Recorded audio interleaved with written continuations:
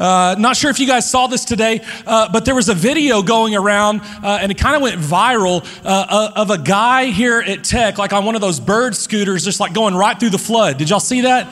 It was awesome. Like I was watching it over and over again because, man, some people are just like that. Like when a storm hits, when there's a flood, they just jump on a bird scooter and just go straight through it. Like they don't even care like what's going on. I mean, that dude was like fording a river, like on a bird scooter. Like it was really impressive. And some people are just like that. And some people are like that when it comes like to life's storms, like when trouble comes, when disaster strikes, when you face the trials and the fires of life. Like some people are kind of like that, like their faith inflates and they run towards God and they pursue God even harder. And then some people, when disaster strikes, when trouble comes, when the fire comes, when the storms of life hit, like their faith deflates and they turn away from God. And maybe you've seen both in your life, and I'm sure you've seen both in the people around you. Like when disaster strikes, some people's faith inflates, other people's faith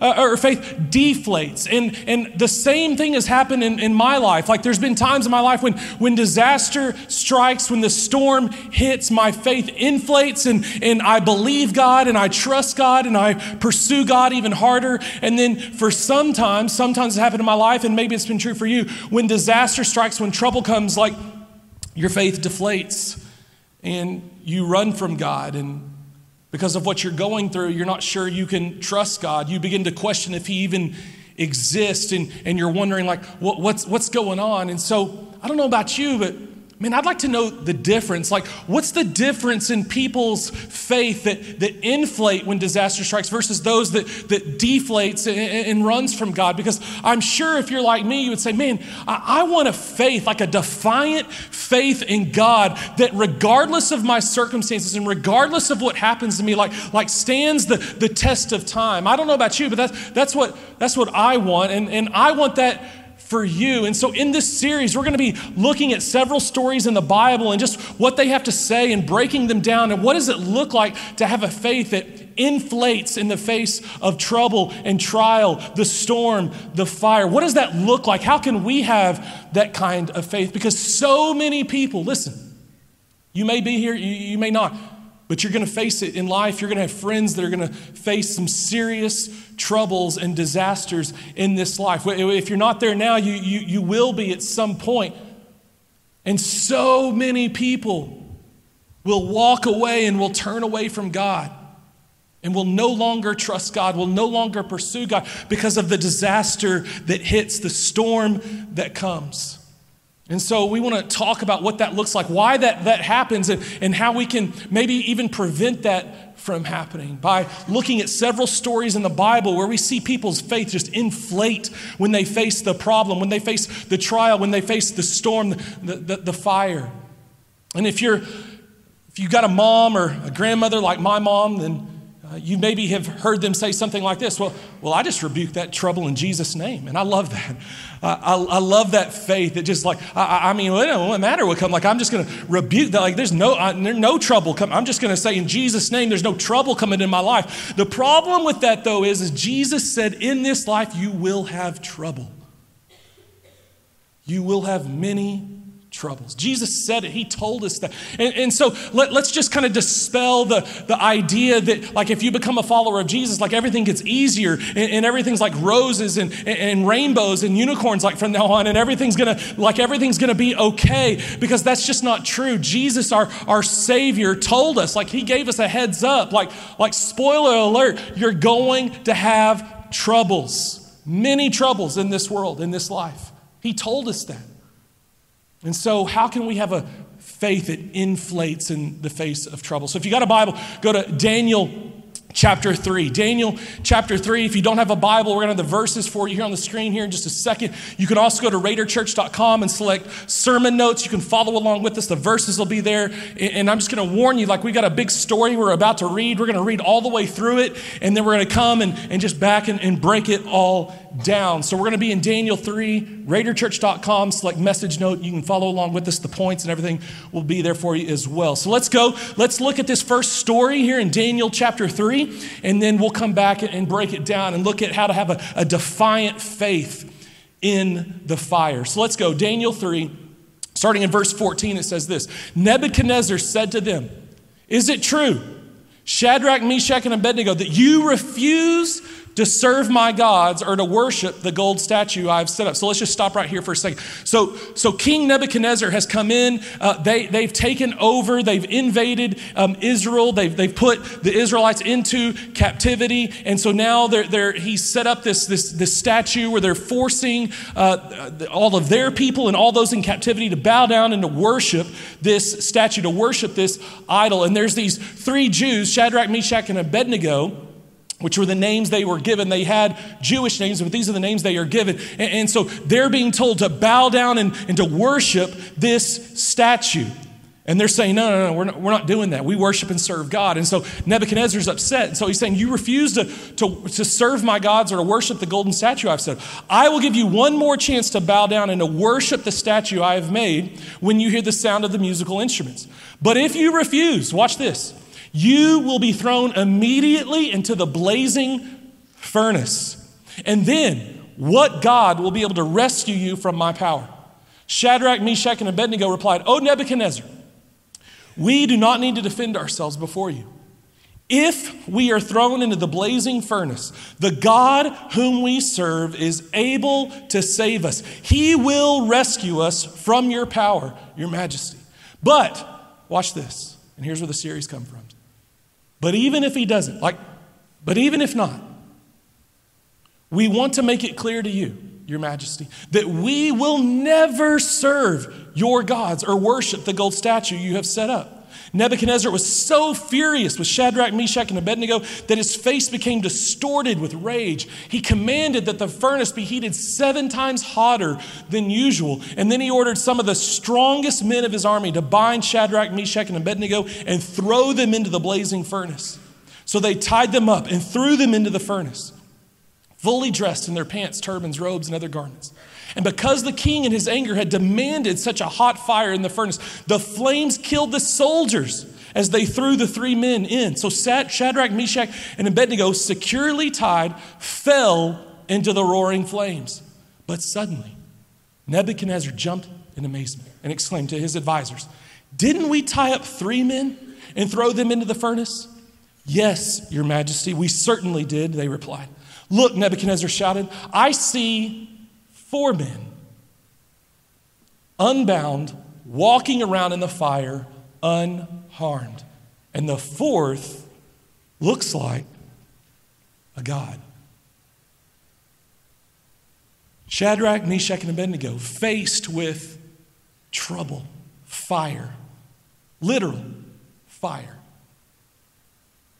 Faced with worshiping God or bowing down and giving up their lives, literally forfeiting, sacrificing their lives, or bowing down and worshiping this golden image.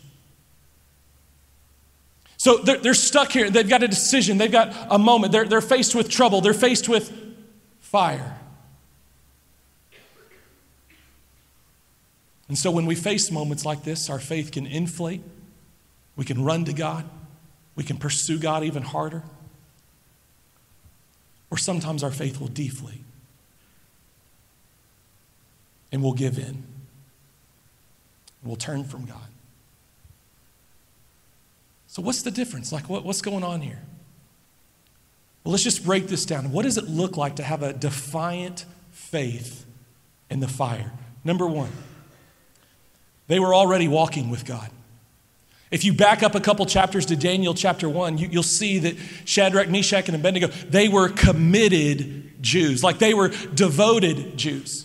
We learn in Daniel chapter 1, they're faced with this, they're put in this kind of predicament where they can either start eating like all the other people do, like all the Gentiles were eating, or They could stick to their Jewish dietary customs and laws and continue to honor God in that way. And when they were faced with this predicament in Daniel 1, they chose to continue following their Jewish dietary customs and laws out of their reverence and honor for God. So as a committed Jew, here's what we know about them. If they were following the dietary laws, here's what we know about them. They were also probably praying 3 times a day. They were also very familiar with the Torah, which would have been the first 5 books of the Old Testament, Genesis, Exodus, Leviticus, Numbers, Deuteronomy, oftentimes having most of it memorized. Like they would have been very familiar and knowledgeable of who God was and God and his word. They would have been very knowledgeable of that. So these guys were committed Jews. They were already walking with God. Before the fire ever came, they had this secure, strong foundation in who they were and who God was. They had already been walking with God for years. They grew up in this. So they were walking with God. And listen, the same thing is true for you and me. Like, if we're going to stand the test of the fire, like if we're going to have a faith that inflates, then we need to start walking with God now. And some of you are like, man, I'm in the middle of the fire. Listen, whether you are or you aren't, we need to start walking with God and pursuing God now so that when the fire comes, if it's not, like if you're not in the midst of it right now, so that when it comes, you're ready. You've got a solid foundation so you can stand the test of the storm. You need to grow and to build that foundation as you begin to walk with God and follow God. So you need to do that now. Like there needs to be a sense of urgency that right now, while I'm in college, I'm going to start following God and securing my foundation in him, getting to know God so that I can grow and develop that relationship. So like Paul says in Ephesians 4, that as you mature in Christ, when the wind begins to blow, you won't be rocked back and forth. You'll have a solid foundation. They were already walking with God.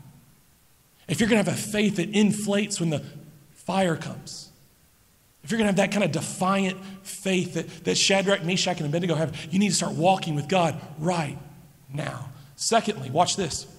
They were pursuing God together. Did you notice in verse 17? It says that when they say, hey, when they're being threatened with being thrown into the fire, they say, listen, even if we are thrown into the fire, and then they say in verse 18, we will never serve and worship your God. Did you notice that how often they said we? Like it wasn't me or I, it was we. Like we, if we are thrown into the fire, we will never serve and worship your God. So they were doing this together. Like they were in this together with other people. There was 3 of them. It wasn't just one. They were pursuing God together with other people. Like they had this circle. They were in it together. And listen, the same thing is true for you and I. If we're going to have a faith that inflates in the fire, then we need people that will go through the fire with us. We need to follow God and pursue God together with other followers of Jesus. You need a we.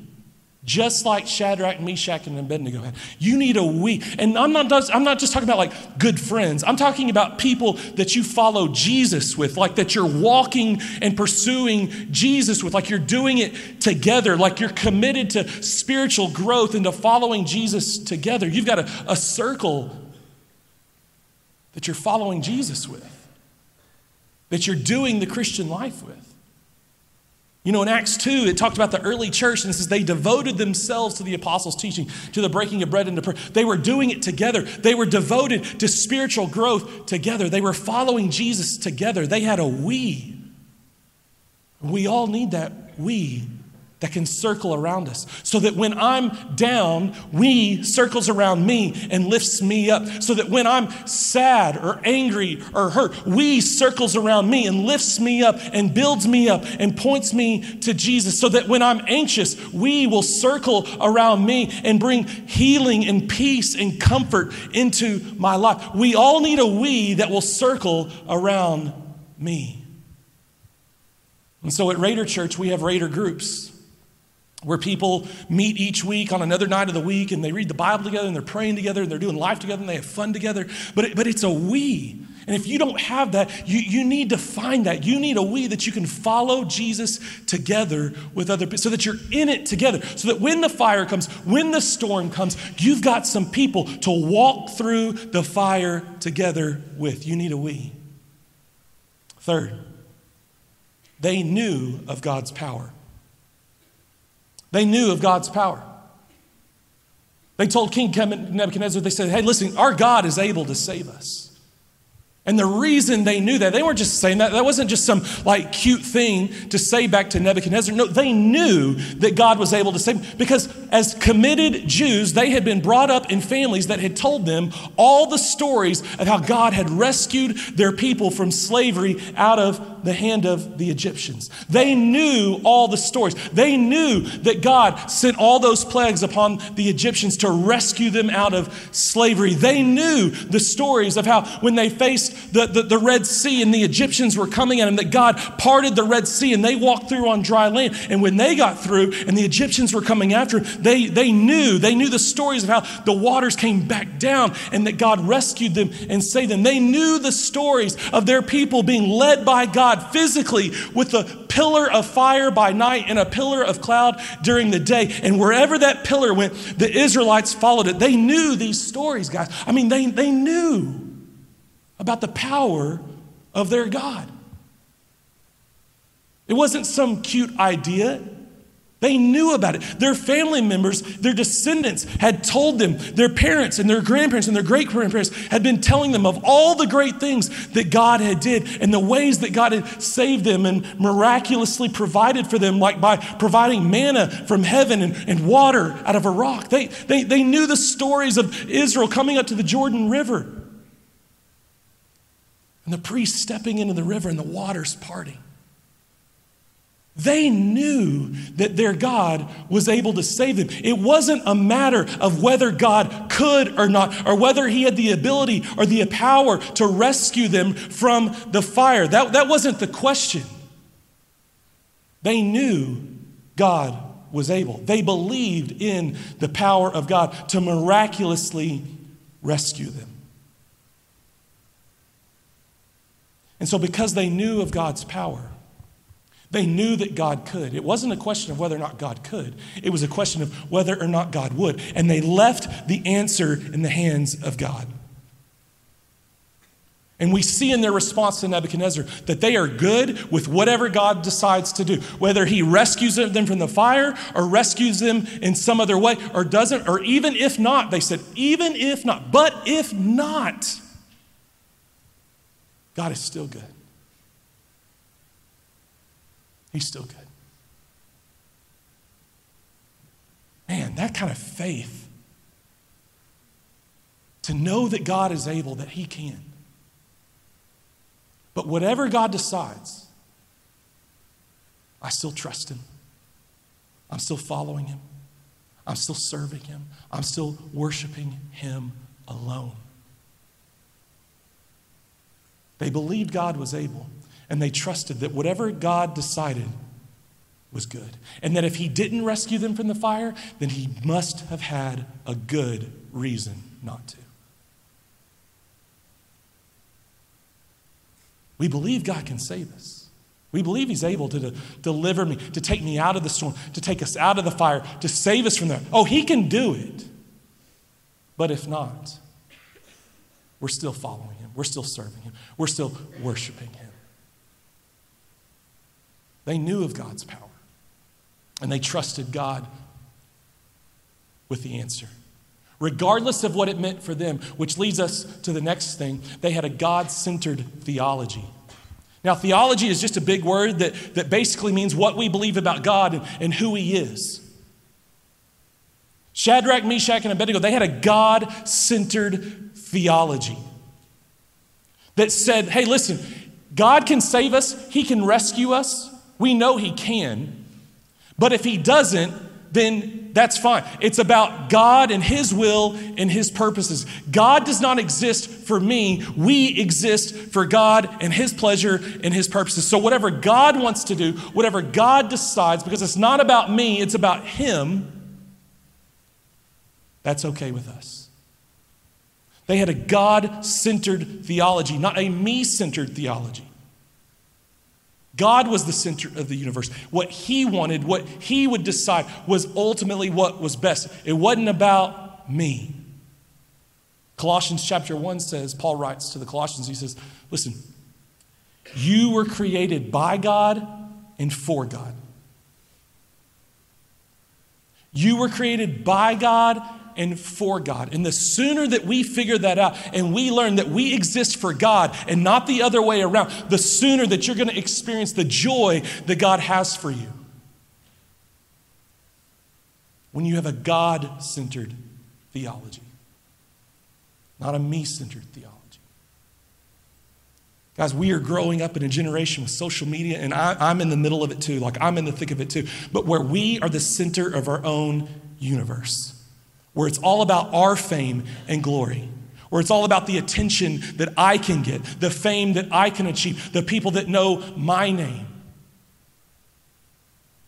And it's no wonder our faith is so weak, because it's all about us. Rick Warren wrote in his book, The Purpose-Driven Life, the very first line of the entire book says, it's not about you. It's not about you. And the reason Shadrach, Meshach, and Abednego had a faith that inflated in the face of the fire, the reason they could say, but even if not, even if God doesn't rescue us, it's okay, because it's all about God. It's whatever He wants to do. It's whatever brings Him pleasure and glory. Whatever God decides, it's about Him. I exist for Him, not the other way around. That's how you have a defiant faith. As you know, it's not about me. I exist for God. I was created by God and for God. And then last, they were looking forward to a future rescue. They were looking forward to a future rescue. When Shadrach, Meshach, and Abednego say, hey, listen, our God can save us. He's able to rescue us. And He will rescue us. A lot of times when you read in the Old Testament, like especially in the prophets, and this book, Daniel, is one of the books, it's one of the prophetic books, there's often this threefold or three-layered meaning to so many things that you'll read.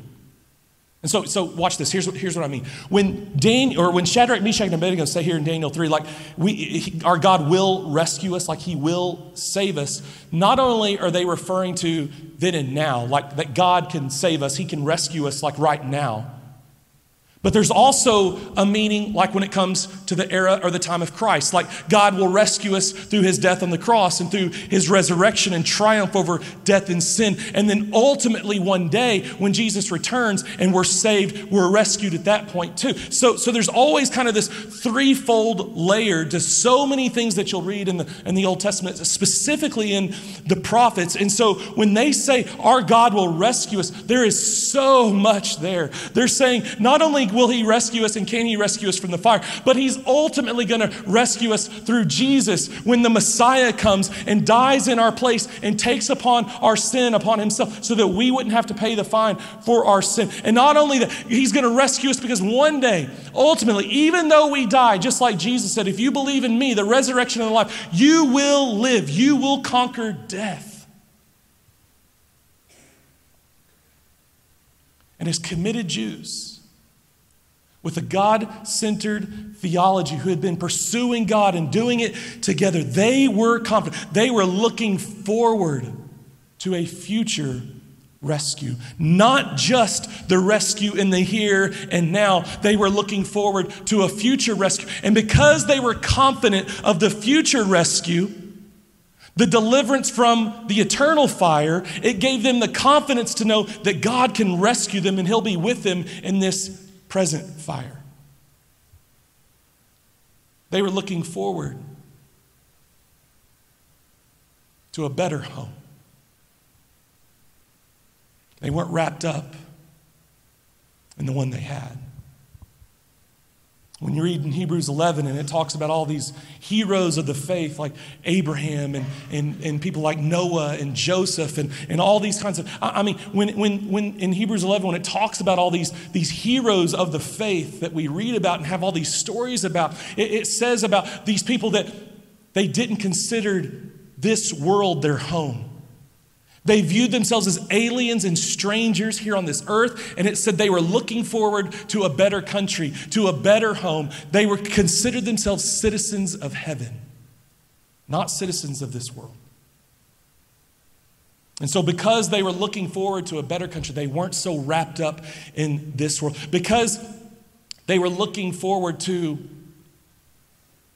eternal life, they didn't have such a tight grip on this life. Because they were taking hold of the world that was to come, the home that was to come, this world didn't have such a tight grip on them. You could also say it like this. Oh no, we're skipping that. Go to the next thing. The more your eyes are on the promised prize, the more you can withstand your present problems. See, Shadrach, Meshach, and Abednego had their eyes on the promised prize. They were looking forward to a future rescue. And so they were able to withstand their present problems. And I know you might be thinking, but listen, don't Shadrach, Meshach, and Abednego, like, when we read this story, God rescues them from the fire. Like, he does save them from the fire. Like, they go and they're unharmed. That's not me. I've gone through the fire. I'm in the fire. I'm being burned. Like, it's hurting. It's painful. And we're reading a story about how these guys, like, were delivered from the fire. And yes, you would be accurate. That would be true. But Shadrach, Meshach, and Abednego, like, ultimately, they die. Like, not sure you realize this, but they're not still alive today. Like, they died, okay? They're no longer here. This is thousands and thousands of years ago. Like, they no longer are alive. So, but not only that, we read these stories in the Bible, and we think whether it's like Lazarus, like, well, Jesus, he raised Lazarus from the dead. Like, he's able to do that. Like, why is he not doing that for me? Well, sure, Jesus raised Lazarus from the dead. But again, Lazarus died again. Like, he's not alive today. Paul was in prison and miraculously was released from prison. But then he was shipwrecked. And then God rescued him from that. And then he's bitten by a snake, and everyone thinks he's going to die, but God saves him from that. And so it's like, well, what's up with that? Like, Paul just gets to be rescued over and over and over again. That's not really fair. Well, but Paul ends up dying as a martyr, tradition saying his head was chopped off because he was a follower of Jesus. John the Baptist gave his life as a martyr.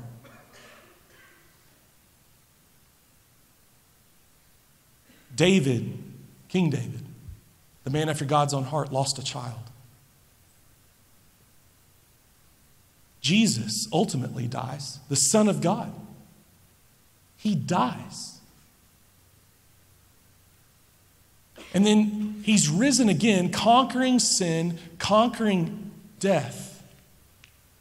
And so here's what you've got to understand. Because of what Jesus has done for us, we've got to realize that God is not interested in keeping you alive here on this earth. No. Because of what Jesus has done for us, conquering our sin and conquering death, God has provided a new eternal life on a new eternal or new earth. God's not trying to keep us alive like here on this earth. Sin has cursed and scarred everything, like us and all of creation. And so Jesus said, you're going to have trouble here on this world, here in this life, because sin has cursed and scarred everything. So God's not trying to keep us alive, like here on this earth. No. He's provided a way through Jesus, conquering sin and conquering death, to give us a new and eternal life on a new earth one day.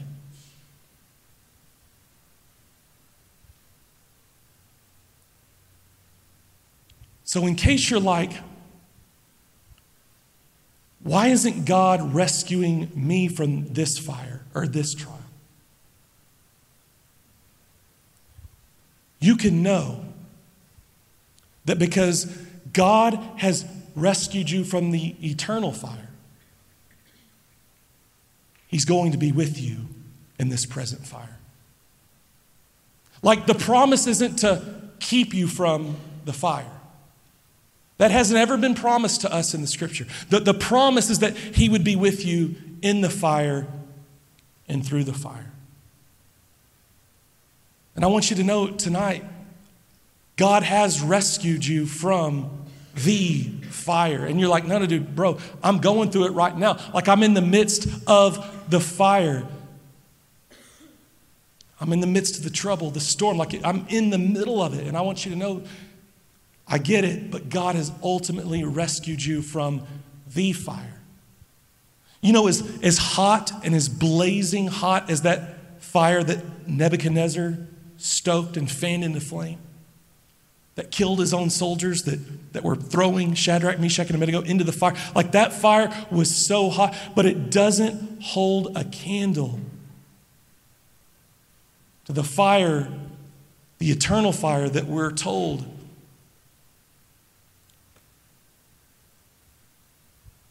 exists for those who are not right with God. You know, in the story that we just read, a lot of scholars believe that the fourth person that they see in the fire was actually Jesus. Some say it was an angel, some say it was Jesus, like almost applauding these guys for their faith and joining them and coming and joining them in the fire. But whether it was Jesus really or it was an angel, what we learn from the story is that ultimately Jesus would take on the fire of hell for you in your place so that you wouldn't have to experience it. You see, if you're here tonight and you've never given your life to Jesus, the Bible says we're all sinners. We've all sinned. We've all messed up. We've all fallen short of God's standard to have a relationship with Him and to go to heaven when we die. We've all fallen short of that standard.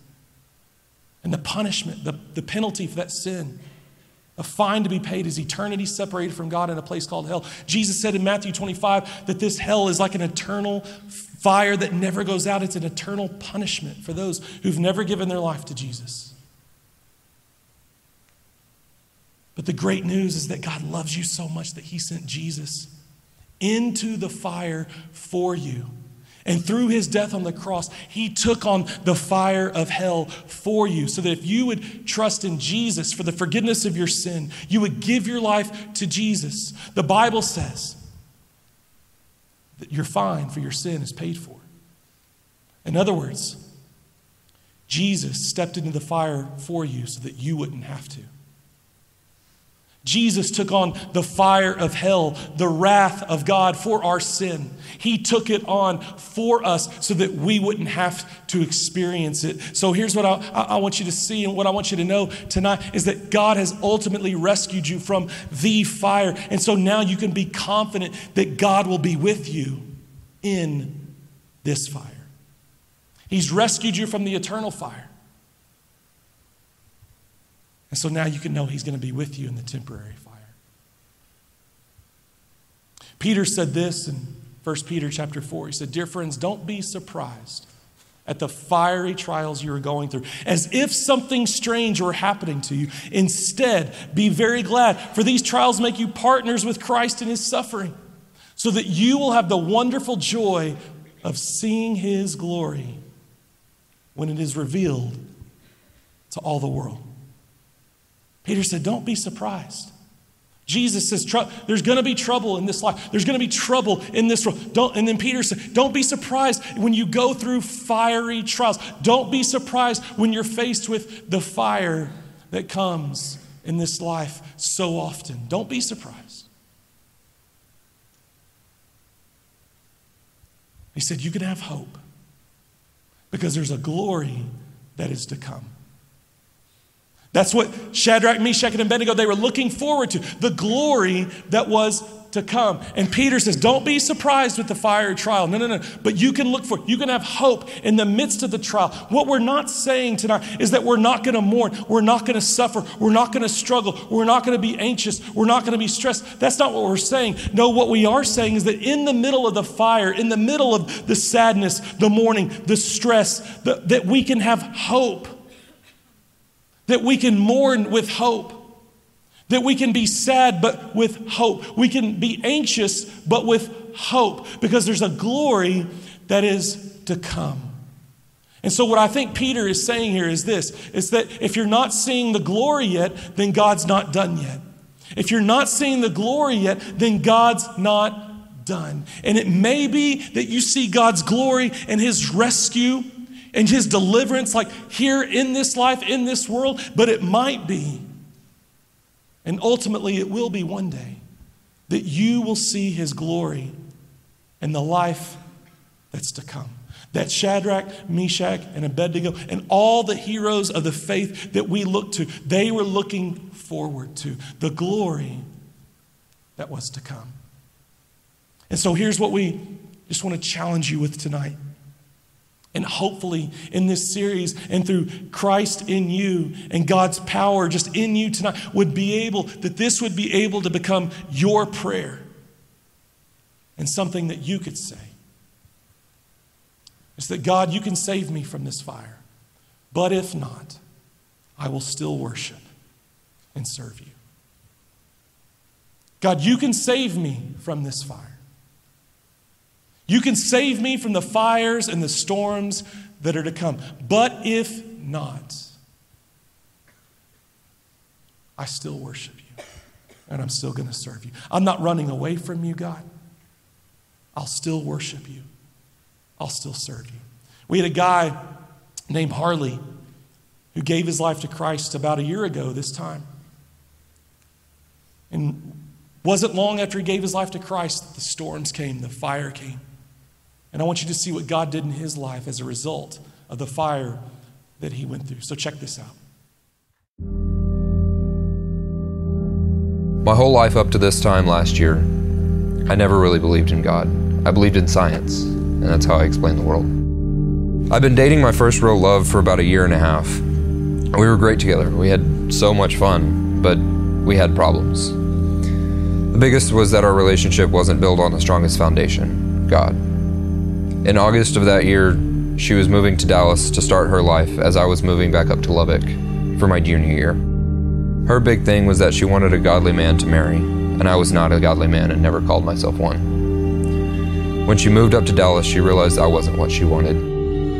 Initially, she said that she wanted space, but that turned into us breaking up. It sent my world into a spiral. This was the woman I talked about spending the future with. It was all ripped away. So I said to myself, you know what? She wants a godly man. I'm going to read the Bible. That'll show her. And this is where I started, but for the wrong reasons. I started reading relationship plans on the Bible app, and then I started a chronological reading of the entire Bible. As I read more and more, I became more and more interested.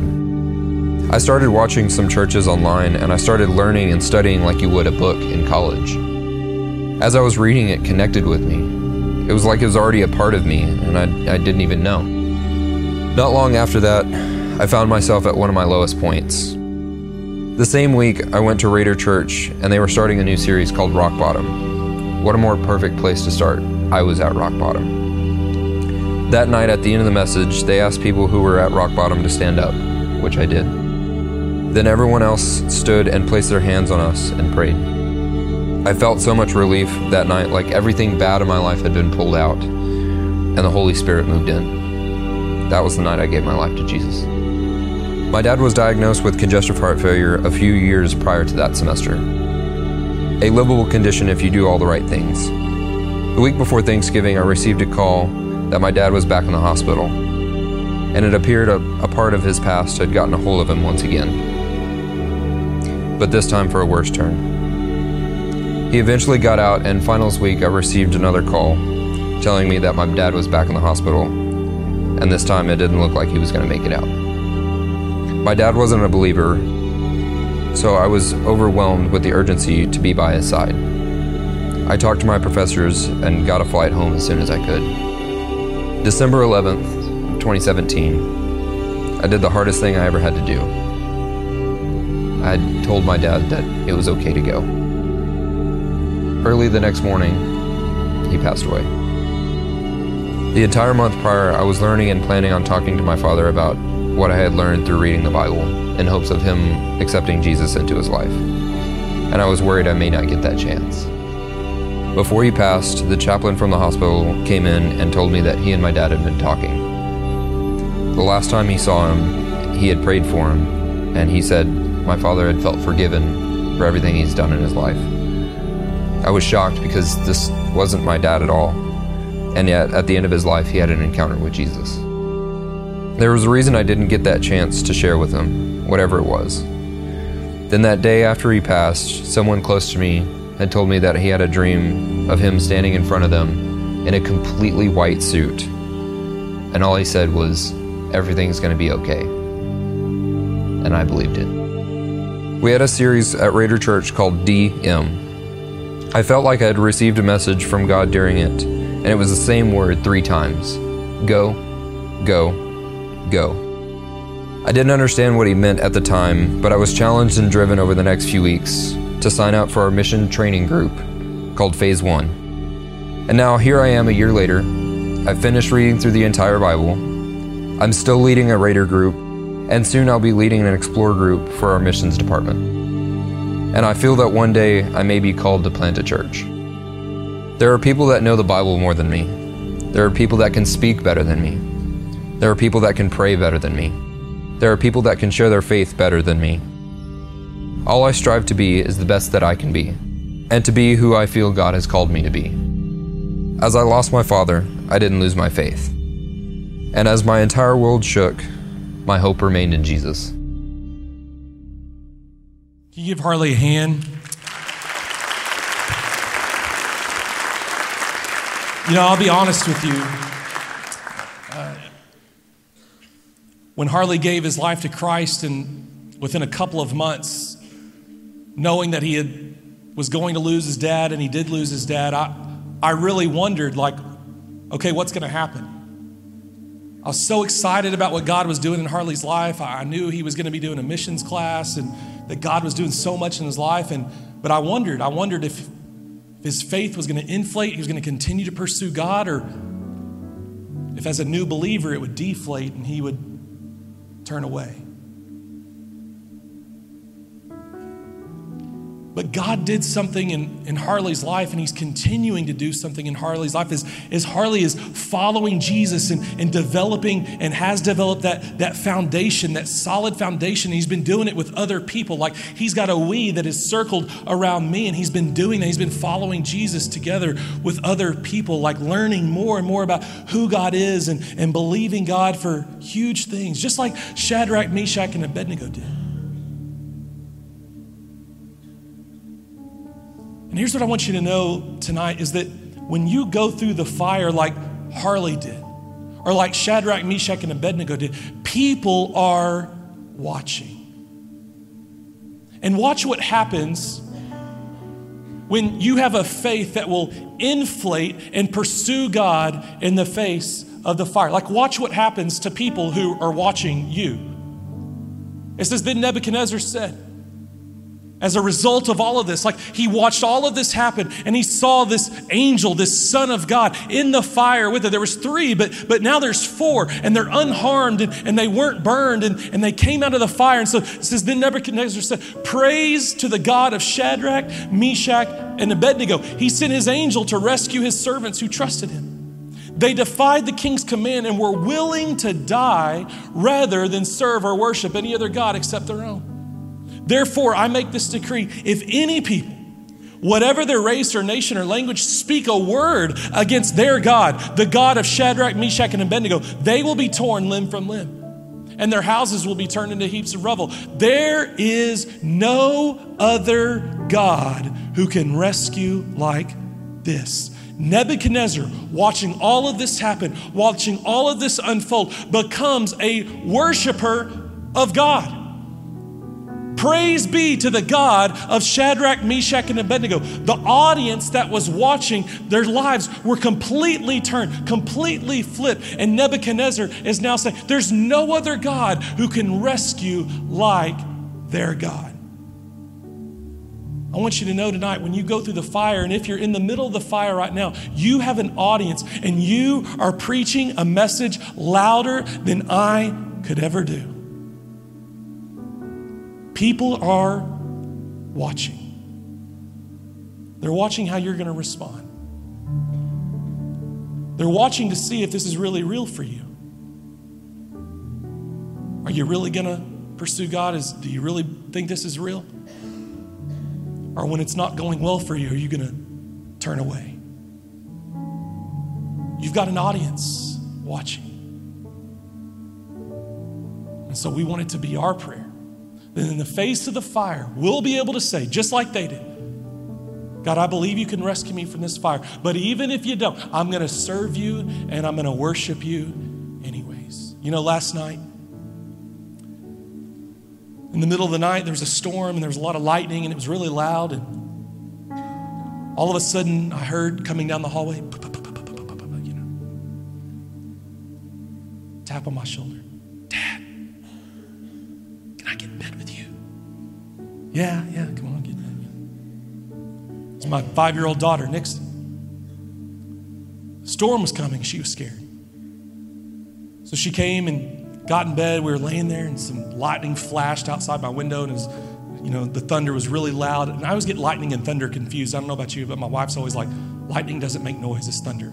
Okay, so it was the thunder. So it was the thunder. So the lightning flashed, right? And the thunder made the noise. I think that's the way it goes. So my daughter sees this and hears this. It's real loud. She says, Dad, can you put your arm around me? So I pulled her in close. I put my arm around her, and she was laying right on my arm. And so, you know, that only can last for a few minutes before it starts hurting. And so I I kind of pulled my arm out, and she's like, Dad, what are you doing? I'm scared. Like there's storms out. Like, put your arm around me. I'm like, oh, okay. So I put my arm, back around her. I didn't sleep almost at all last night because the stupid lightning and thunder wouldn't go away. And she was scared, and she wanted her dad. And I want to challenge you tonight as we begin to worship. Our team's going to come and lead us. That in the middle of the storm, I want to challenge you tonight. Run to your dad, not away from him. Run to your dad, who will be with you in the storm. Let's stand. Our team's going to lead us in worship. And as you stand, I just want to ask you to bow your heads and close your eyes. And if you're here tonight, and you're in the middle of a storm, you're in the middle of the fire, that's you, and you just say, hey, I need God to do something in my life tonight. Like, I need my faith to be strengthened. I need my faith to inflate right now. Like, I can't do that on my own. Like, I'm weak and I'm struggling and I'm in the middle of the storm, and I need that kind of faith that you're talking about. I don't have it right now, but I need it and I want it. And if that's you, would you just slip your hand up and say, yeah, that's me. I need God to just come and build my faith, strengthen my faith tonight, because I'm struggling right now. I'm in the midst of the fire. I'm in the midst of the storm. God, you see every hand that's raised right now. And God, I just pray that right now, in Jesus' name, you would come and strengthen their faith. You would give them a defiant faith in the midst of the fire. God, you would allow them to have a we that will circle around me, that will build them up, that will strengthen them, that will encourage them, that will pray for them. God, you will help them to have the faith to say, God, you are able. You can rescue me from the fire, but even if you don't, I'm still going to worship. I'm still going to serve you. So God, right now, through the power of the Holy Spirit, would you just come and strengthen people's faith and pour out your Spirit? God, pour out faith. God, we thank you that you are our refuge in times of trouble, that you're not our refuge from trouble, but you're our refuge in trouble. And so God, I pray that they would find you as a refuge tonight in their time of trouble. As we begin to sing, would you just lift up your eyes? If you see hands up, would you just go and put a hand on their shoulder and just begin to pray for them? If that's you, you're struggling right now, keep your hand up. And if you see hands around you, would you just move to them, lay a hand on their shoulder, and just begin to pray for them, that God would strengthen them, even as we worship right now, that God would strengthen them and build them up. Let's have some we's circle around me, and let's pray for each other, that we'll be strong and that our faith will inflate right now in the midst of the fire. So if you see a hand up, let's move to them, let's pray for them, and let's worship God tonight.